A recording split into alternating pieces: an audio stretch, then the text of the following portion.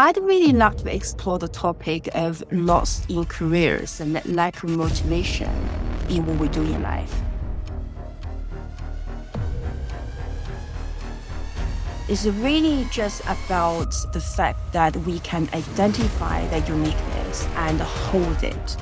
And the wisdom is that she said, if you can match 51% of the tasks you do, align those with your uniqueness, and you live a happier life than the majority of the people.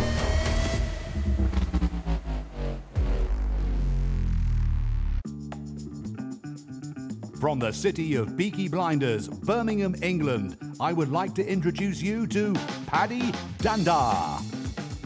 As the world becomes more automated and the robots take over, it's imperative that we build the right human skills for the future. So pull up a chair, grab a samosa or two, and make yourself very uncomfortable. Thank you for joining us for another episode of the Superhouse School podcast. I'm your host, Paddy Dhanda, and on today's episode, I have an amazing guest. I often say amazing guest in most episodes, but I really do mean that today because even our conversation prior to kicking off the recording of this episode, we were talking a little bit about what we might cover today. And I'm super excited because I think it's a topic that I personally will get a lot of value from. And I'm hoping then I'll be asking some really good questions. So for this episode, we have the amazing Toni Liu, who is a London-based leadership coach. She has been coaching at some of the leading educational institutes, including Imperial College, Cambridge, Bayes Business School, and a few others as well that I can't pronounce. So I'd love to welcome Toni to the show today. Thank you so much, Paddy, for the kind introduction. Me too. I'm really excited to really impart some of the knowledge and experience I had developed, and hopefully we can bring something really exciting to your audience. I know I said that right at the start, I'm super excited about this, and just hearing a snippet of what you're going to talk about got me really intrigued. Toni, what superpower would you like to bring to this episode? I'd really love to explore the topic of loss in careers and lack of motivation in what we do in life. Because I've really observed many of my clients currently experiencing similar obstacles when it comes to pivoting careers and when it comes to progressing and navigating their life. So I feel like that is something I'd really love to explore with you together and hopefully bring some insights to our audience and for them to make better decisions and help them create a better and healthier life. Oh, fantastic. And before we jump into the subject matter, we were talking briefly just before we kicked off about your background and the fact that you've traveled to many different countries. You've had this worldly experience. So I'd love to hear more about your background and how have you managed to get to where you are today? A really good question. And I think very often our decision-making in careers also rooted from our family values, family education, and the belief system we carry in our previous experience. So I was brought up in a very traditional Chinese family, and as an Asian from a little age, and my parents expected me to achieve academic excellence. So I was basically sent to New Zealand on the age of 17 to complete my A-level. And interestingly enough, at the time, I didn't thought it was quite a traumatic experience, but actually years later, I identified actually it was. But nevertheless, as the only daughter, I just felt like under the financial obligation as well, my parents pay high sort of tuition fees every year for me. And I decided to study abroad, graduated from university and started working in sales and marketing for some of the corporate business in New Zealand and Australia. And then at some point after finishing my university, started working in New Zealand, there was an inner calling to come to Europe, and I couldn't explain it. But I knew I had to leave. I knew I had to jump. And no one in my family agreed with it. I think they all thought I was mad because my life was extremely stable in New Zealand. I had everything I wanted. I had lifelong friends that I can always go back and really always be there for me. And so that nobody really understood why I wanted to let go of a very stable life and to come to the UK. But I followed that inner calling because I felt like the world was much bigger than what it was. And I always wanted to explore different cultures and different people. And funnily enough, as soon as I arrived in the UK, I felt home here straight away. And most people said, oh, the subway and tube was extremely busy. And no, I completely felt I was home as soon as I arrived in London. And I've never regretted the decision, even though the start of my life in London was extremely difficult, right? Because you had to start somewhere from zero and arrive in the country in year 2008, which was the beginning of the financial crisis. So I was under a lot of financial pressure and to really re-establish my life from zero. But that experience really helped me to learn letting go. Very often in career, I think one of the most difficult things was to actually let go. It's hard to imagine because we don't know what is ahead of us. But I always say that if there's a piece of inner calling within yourself to do something is going to be very meaningful to you, then the risk is definitely worthwhile because what is worst can happen. I told myself at the time the worst could happen was just that I just moved back to New Zealand. That was the worst that could happen to me. I think I've been always interested in different cultures and interested in exploring the world. And here in the UK and Europe, just always been very dear to my heart. And it has proven, really. I feel like I've met a lot of kindred spirits, if that makes sense, since I arrived in the UK. And many of the people I met, I feel like I've met them in my previous lives or I just know them. So it has been really great experience for me. And along the way, I've learned a lot as well. I've learned that not to really to get attached to what you used to do or what life used to be. When I first arrived in London, I had to live in a hostel because I only had like £7,000 in my bank account. And I knew it wouldn't last me very long. And at the age of 26, I just knew that I had to start there while I'm looking for a job. I had a comfortable life in New Zealand where I worked in sales and marketing for some big brands, really. And I think just taking that risk and taking a step down to restart my life, that was a good lesson for me to learn in my 20s. And I'm quite grateful, actually. I learned that in my 20s. Oh, brilliant. I was going to ask you a question on that, actually, Toni, because first of all, I'm an only child. So I completely relate to having Asian parents who have high expectations and expecting you to do great academic things. I don't think I lived up to any of that. But anyway, we'll move on from there. I've got this sort of mindset now that with my kids, I would love for them to get out of their comfort zone more and more. My daughter the other day was having to do a talk in front of her class and she was really nervous about it. There was lots of anxiety. And no matter what I said, she was anxious. But what I found from my own personal experience is every time I've put myself out there a little bit, tried something new, it's helped me build a little bit of strength or immunity to anxiety. I can't say that I'm not anxious now when I do a talk or, go to a new place, but I feel like having those small experiences has really helped. In your situation, for a young girl of 17 years old, moving to a whole new country all by yourself, what were you thinking? What was your mindset back then? And how do you think you then had changed by the time you came to England? Because at the age of 26, you would have had at least 9 years of really feeling uncomfortable. I think ever since I was a little, I've always been interested in foreign cultures. And maybe that was a bit of an uncommon thing as well. And that's why then I talk about identity at the very beginning. Even now, even though people can say, oh, are you Chinese, you're Kiwi, or are you British? I go of that because I feel like the more you attach to identity, over-identification always leads to suffering. You might be a fan of Chelsea Football Club and joking, Paddy, but what I mean is that you can't always win. And the day that you lose, that's where suffering will kick in. So I might be overly passionate about my nationality, for example. I could be so proud that I'm Chinese or whatever. But then the over-identification thing, one day or another, it will lead to some form of suffering. I find it's very difficult for me to call myself a coach or Chinese, British, whatsoever. So I feel like these days we're extremely complex. For example, you are a dad, you are the only child, you are a very loving son, and then you are a loving husband, and You talk about some of the amazing things you're doing simultaneously. I think it's extremely difficult to do that. I think that kind of understanding early on, maybe my interest towards foreign culture and the fact that my mom sent me to learn English when I was 7, that I've always been interested in Western pop music since I was very little. I think all those early experience authentically from my interest had really led me to step out of my own country a lot easy because I was genuinely interested in it. So people think immigrants move to another country, you get a better life.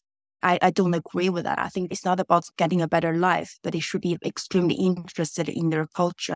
Just a natural sort of interest towards learning more about why they do what they do and why people would actually talk to each other in a very polite way, or why would they shake hands differently, or why certain cultures will kiss us on the cheek and they'll shake their hands or they'll give each other hugs. All of these human aspects just interest me in a very kind of deep way. And I feel like I've always followed that.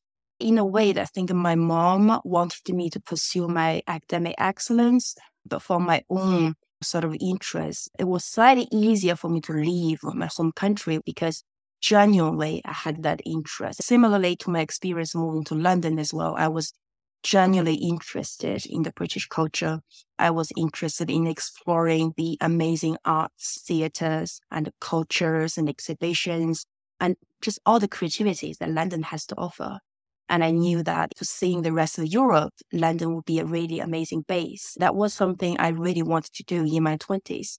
Similarly, when it comes to careers as well, is very often I think people make decisions based on the fact that, I learned math or I learned business analytics and therefore I should be an analyst or I should work in a bank or I should deal with numbers. Actually, I was reading something really interesting by Dr. Aline Taylor. She is a brain function researcher. And it's really interesting. She said that in life, in order for us to be content, you need to find your bent. Bent is, every one of us has something very unique, giftedness, so extremely positive aspects. Some people might have one uniqueness and other people have many uniquenesses, basically. It's really just about the fact that we can identify that uniqueness and hold it. And the wisdom is that she said, if you can match 51% of the tasks you do, align those with your uniqueness, and you live a happier life than the majority of the people, it's proven that you'll be healthier and happier and live a longer life. But unfortunately, I think most of us are actually adapting in life. Most of us have learned very well in certain tasks we are trained at. I think if we wanted to train to be investment banker or consultant to a certain degree, I think we can all, train pretty well to do that. But the differences are that if the tasks don't really give you energy, because our brain consumes energy, right? So our brain constantly consumes energy because it really relies on the bloodstream. So what it does, the amount of the nutrition the brain consumes basically feeds, it consumes energy. If we understand that the brain consumes energy, then the brain recognizes the best of the things we're naturally good at.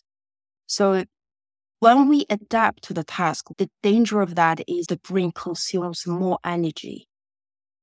But if we tap into the things we're naturally good at, then that we're saving energy for the brain. And therefore, actually, it will create a more healthier and immunity towards wellness. The whole thing is really around that. It's not really about doing things that we are trained to do or we are trained from our educations or whatever it is. It's really about combining that with our uniqueness and without seeking the external validation. And as parenting, I think one of the things you mentioned really interesting as well is to really want to give our children the best. How do we do that? I think one of the things we should also do to ourselves is that we should treat ourselves. I mean, these days, everyone talks about inner child, right? Inner child healing. If we can treat ourselves as our own kids, our own children, how do we then make decisions differently to identify the uniqueness of ourselves and what naturally drives us energy? And it's not difficult to identify them. So if I can ask you, think about your day, what are the tasks you like to procrastinate on? Because if you identify them over a period of time, there's a pattern. At the end, you'll be able to identify those things and you see them as things that I guarantee you those things are not the things that will naturally give you energy. For example, I'm really bad at accounting side of the things. Like doing my tax return is just driving me mad. As a result, now I just outsource them. It's really important to recognize those things. And if you can let go of those things and focus on the things that really gives you energy, naturally, if you can only just do 51% of them, this is what this doctor says, where 51% of them, you can sandwich the task in between, and naturally, it will give you a much better satisfaction at work. So. Oh, that's so interesting and fascinating, because I do some crazy things outside of my day job. And part of that is podcasting. Part of it is some of the visual thinking work that I do as well. And my close friends and family are always saying, like, why do you do that? What are you getting out of that? And yes, there are intangible benefits, like I meet amazing people and we have great conversations. But I think, thinking about what you've just said there, I think that there's definitely an element of truth in what you're saying, because I don't feel that takes a lot of my brain power. Like running this podcast, absolutely, I have to think of the questions, but often it's a natural conversation. I'm not having to really try hard. It's not something I've studied for. And I really enjoy it. And it feels really natural. Whereas my day-to-day work is obviously a different story. And I feel it gives me balance. It gives me that balance, because sometimes I do want to be intense and go real deep on work stuff. But then I want to be able to balance my day with other things that I really enjoy. And I think it gives me that. So I really do relate to what you've just said there, for myself anyway. I don't know how other people out there feel, but I think when you're in just solid work mode all the time, it can be really tiring, as you mentioned. It's really interesting. I've got some data here as well. And it's all about energy consumption at the end of the day. There's actually another research by Dr. Richard Kale. It says that the brain consumes oxygen already. It's 20% of oxygen constantly we need from our bloodstream. And if you force yourself to do things or adapt yourself to do more things you're not interested in or you're not naturally talented of or good at, the brain needs more glucose to function. So naturally, you'll get exhausted. Another interesting thing is really interesting to notice yourself. What tasks do you do really exhaust you? You recognize your energy level. Sometimes it could be just something that you can do them really well as in society that we train to perform.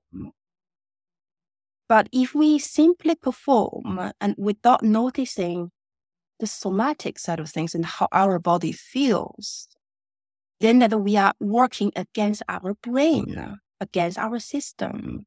And as a result, that's how people get sick. Because there's a clear correlation of research there by UCL and the National Health Institute really on the physiology side of the things and our emotional wellness. While we suppress our emotional energy, what happens is that it impacts our physiology side of the things and it's directly impacting our immune system. That's how people get sick.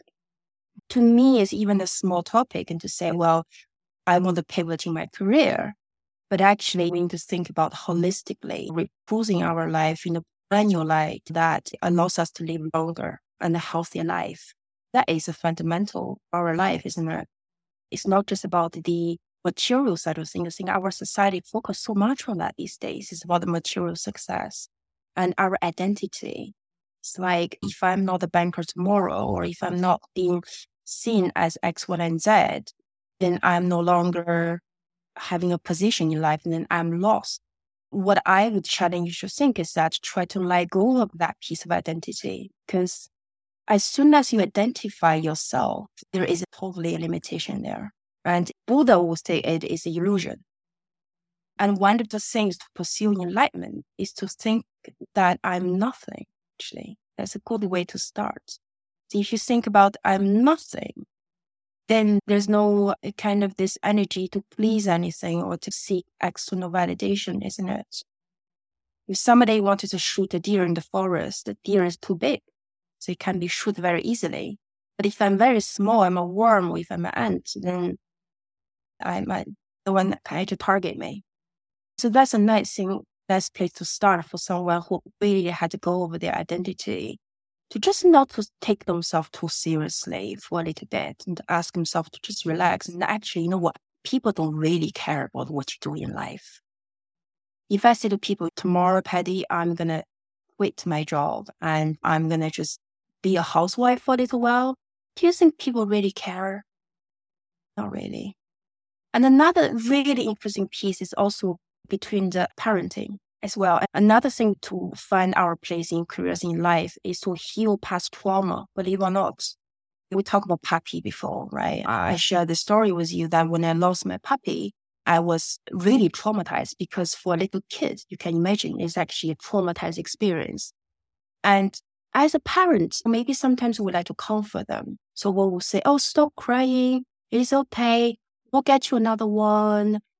What happens there is that a lot of the emotional validation is missing in a child's earlier childhood. Sometimes people assume, oh, a 5-year-old, a 2-year-old don't remember anything. No, it's not really true.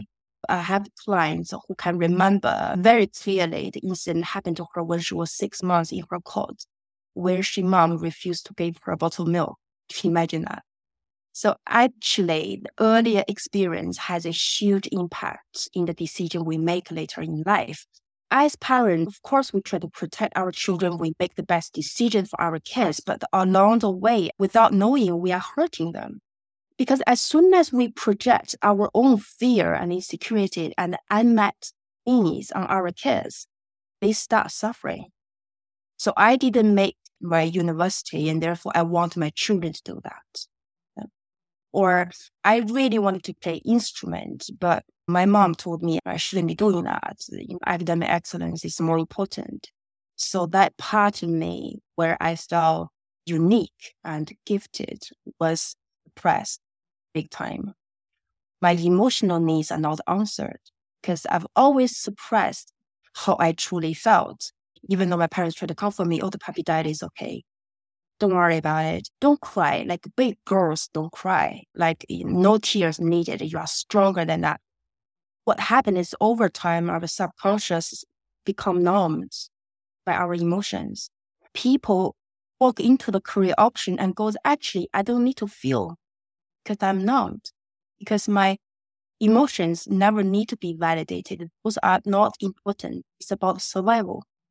Therefore, people choose careers based on the material level, right? And the social expectation, the external validation. But deep on the inside is past trauma, which really needs to be looked at. And trauma may be quite a strong word, but actually it's nothing. Like everyone has traumatic experience because it's life. At some point we have lost our loved ones, lost our puppy or lost our grandparents. At some point it's inevitable experience. It's not about really dwelling too much about what happened in the past. It's about what is the emotion in the past or emerging for us now doing to us? And what is available to us now and how I can respond to this differently? I think when it comes to career pivoting, these are the pillars. The still one is peace. And obviously, if you're really not into kind of diving deep, there's 360s questionnaires that you can use to identify your strengths, ask your friends and families, and just self-observation. What are the things I like to procrastinate on and what are the things really naturally giving me energy of it? These really can give you lots of information, data about who you really are and what you're naturally good at. Another pillar, as I mentioned, is really finding out your motivations. It's sometimes interesting when we speak about motivations, people think, oh, what am I motivated about? I'm motivated by achieving X, Y, and Z, or by money. And again, I think motivation is sometimes, believe it or not, is strongly related to purpose. And some of the negative emotional traits can be a strong factor for motivation and identifying purpose in life. Some of these things come from shame, vulnerability, past trauma. It could be that we've seen a lot of successful people have actually come from very traumatic past experience, and therefore they wanted to change that outlook and to do that thing to help other people to achieve the opposite, to heal others. sometimes the negative traits and whatever happened to our past can be a brilliant gift and present. So I would say never disregard on the negative traits. Obviously, we don't want to kind of free them, but some of them are very interesting to look at. Pretty funny on the motivation and purpose. Then next layer, I would say, is really to heal our trauma. Understand, means the famous psychologist Eric Berne and his work on transactional analysis, the parent, adult, and the child. It's really interesting research I found where he found actually a lot of adults' behaviors is actually based on the childhood experience. We don't realize actually we're around as an adult, but what we do is actually from the unmet needs from our inner self, inner child, the past.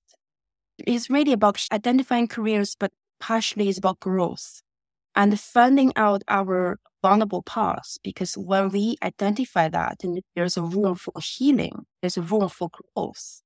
Once we heal that piece of trauma, and then we can actually say, I know why I don't choose to do the things I really love. I know why I keep self-sabotaging my behaviors of not waiting to letting go of my identity or not waiting to allow myself to live a happy life.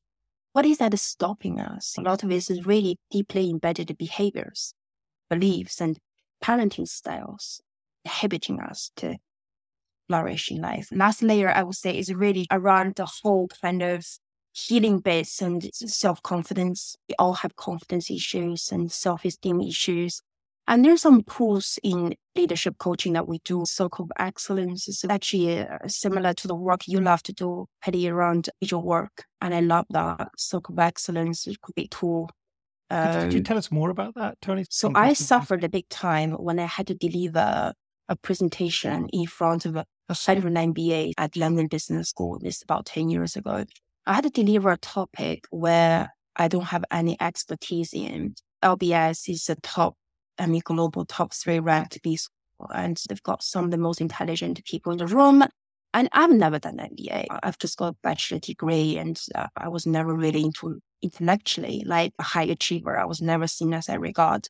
And I had to deliver that presentation on the topic in finance. Imagine I wasn't a finance student, but I had to provide a structured introduction to those people. I was really struggling. And I've always been very shy. I never like to talk in group settings or whatsoever. I don't like to be seen. I really found the experience extremely challenging. Therefore, I had to seek help.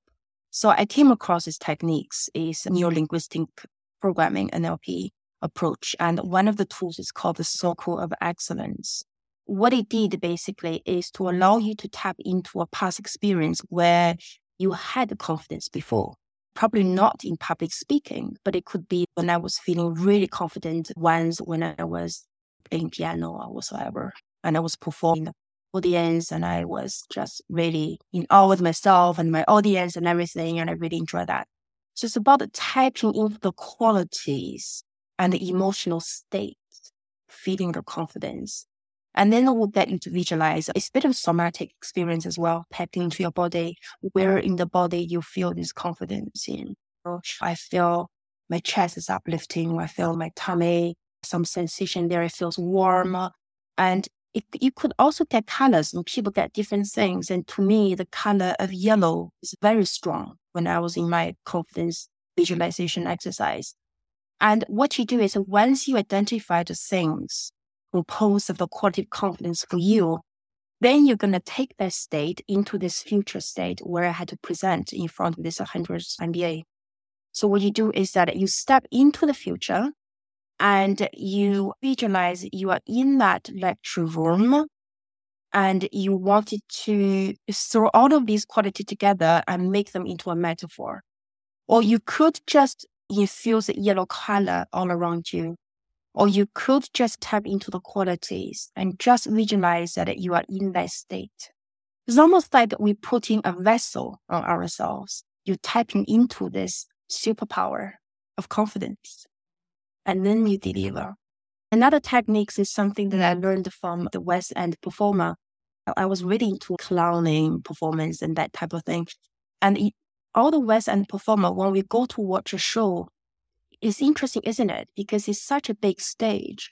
But then when the actor and actress locate themselves in a specific spot on the stage, they could still engage with the audience in a very powerful way. Now, how do they do that? They use visualization to do that. What they do is all about setting the stage. So when you walk into a meeting room, for example, even in a Zoom setting, before I come to session today, I would pick a color where I could set my intention. I really wanted to engage with Patty really well. What color would that be? Pink, right? I would just visualize that, fuse that color in my room and in your room as well. So that's how the West End performer for decades of how to setting up their stage and engage with the audience in a large setting. So I combine those two techniques to help me with my public speaking. And that's how I got through it, really. And that's how I really believe in coaching and the techniques. Sometimes it really can help people. You can argue it. Confidence building is a long-term thing, which I agree with. But I think temporarily, are there techniques? Definitely there are techniques. Because what it does is that it shifts your focus from fear and nervous away from your intention setting, from manifestation. And that's very powerful. Toni, there's so much there that we could unpack, probably 3 or 4 episodes worth. But I wanted to take you back to when you were talking about identification and identity.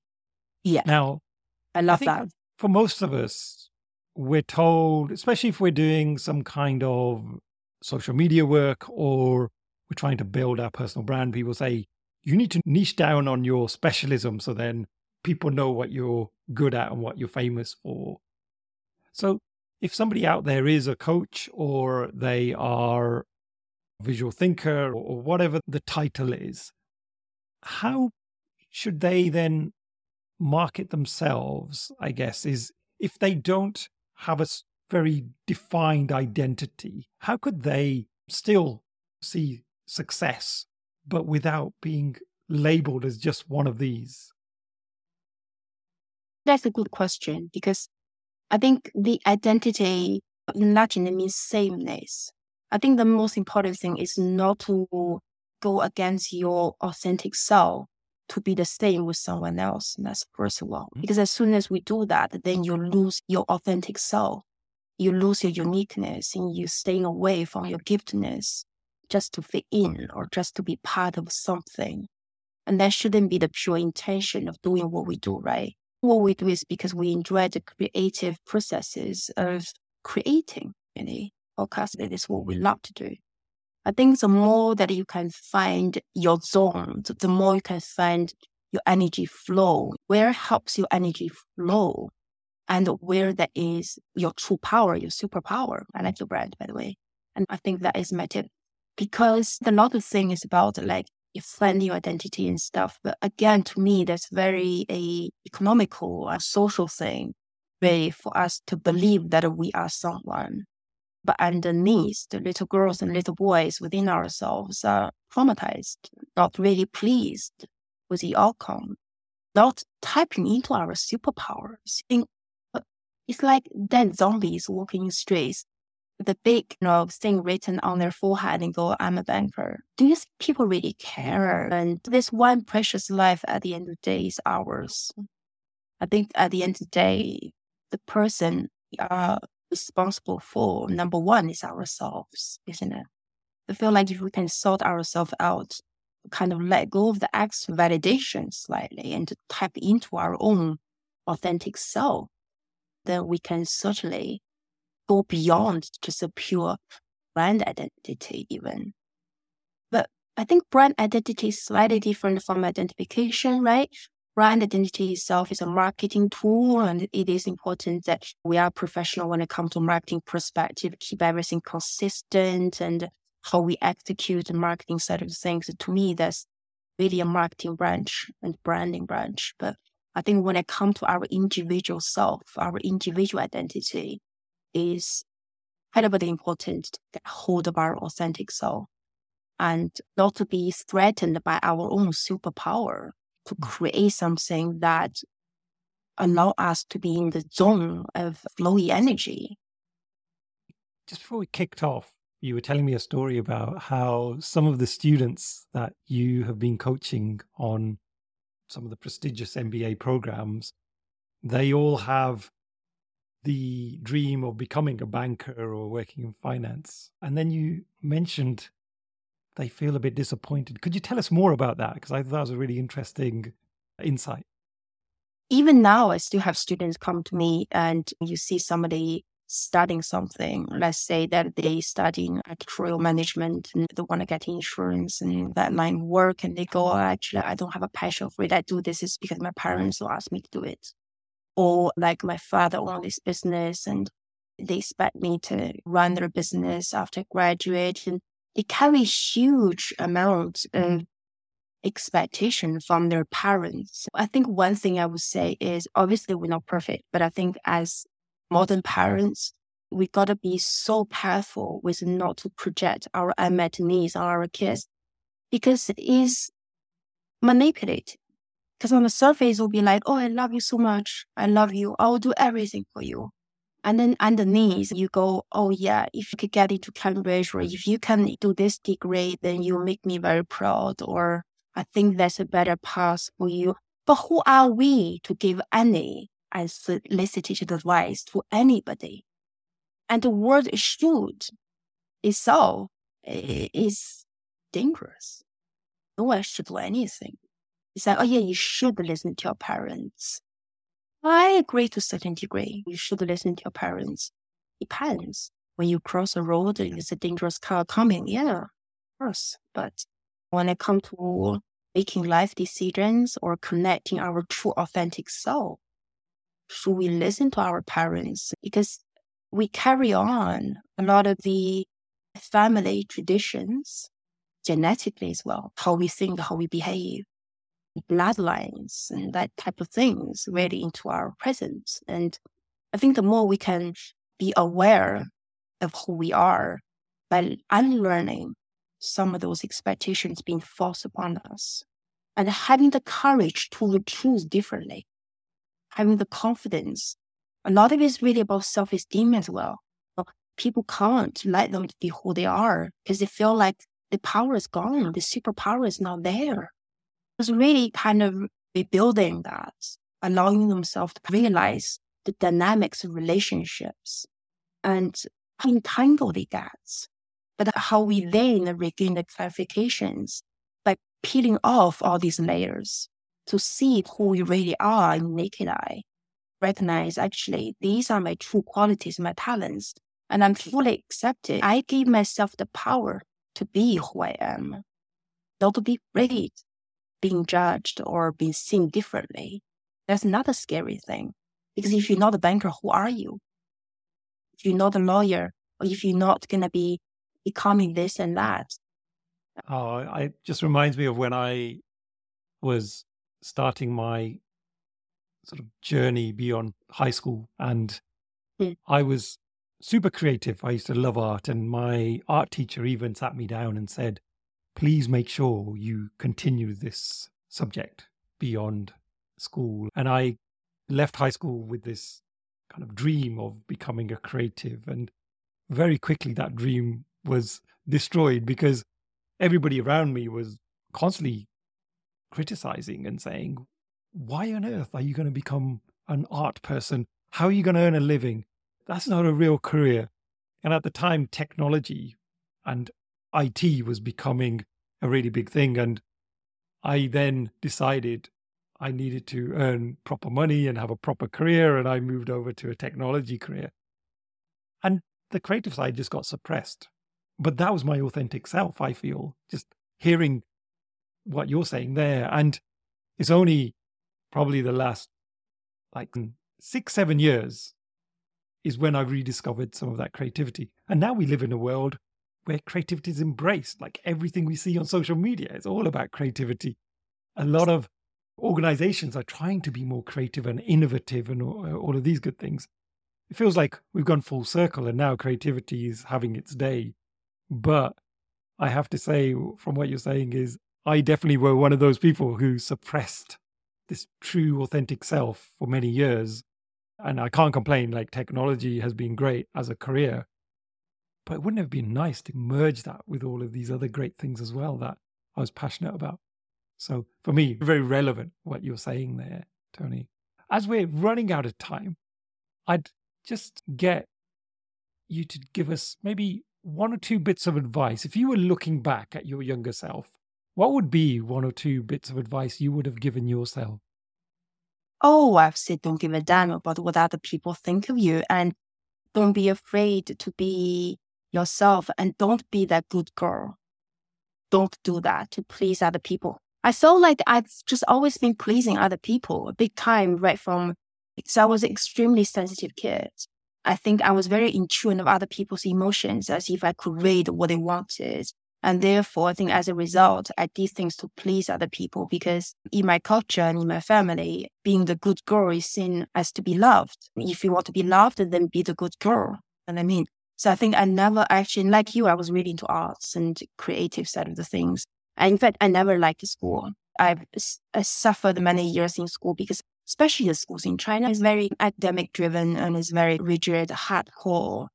And I never understood why I had to go to school for all those years. Crazy. And I did it was because it's about survival, right? Again, it was about survival. It's about what my parents wanted me to do. And I needed to be that good girl.